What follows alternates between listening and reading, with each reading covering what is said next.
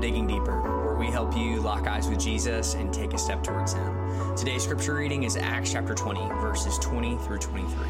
God's word says this: "How I did not shrink away from declaring to you anything that was profitable and teaching you in the public from house to house, testifying both to Jews and to Greeks of repentance towards God and of faith in our Lord Jesus Christ. And now, behold, I am going to Jerusalem, constrained by the Spirit, not knowing what will happen to me there, except for that the Holy Spirit testifies to me in every city that imprisonment and afflictions await me."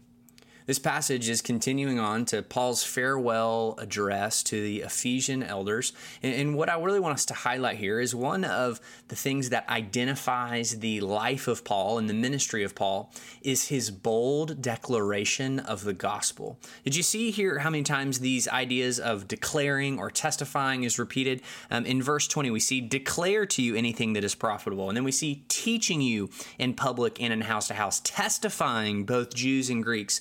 And what is he testifying? It says of repentance towards God and of faith in our Lord Jesus Christ.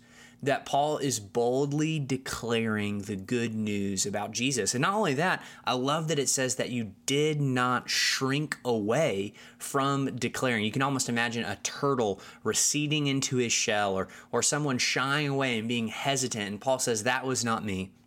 But in fact, I declared the gospel boldly. But here's what I know to be true, is that it can be so intimidating to share our faith. It can be so scary to declare the gospel boldly. So here's something I think that helps.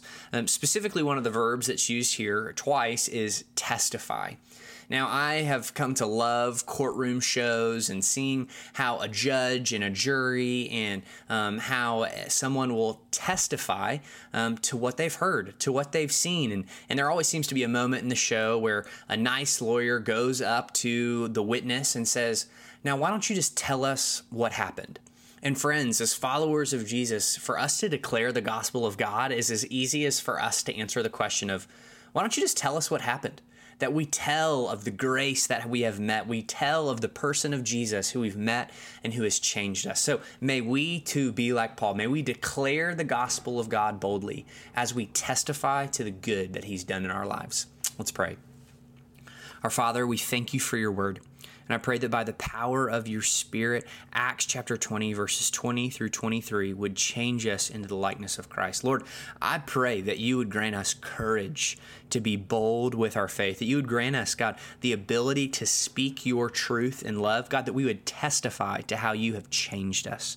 Lord, I pray you would protect us from a life that would shrink away, that would shy away from sharing your good news, and that we would be bold to declare it. Lord, we pray these things today in the name of the Father, Son, and Holy Spirit. Amen.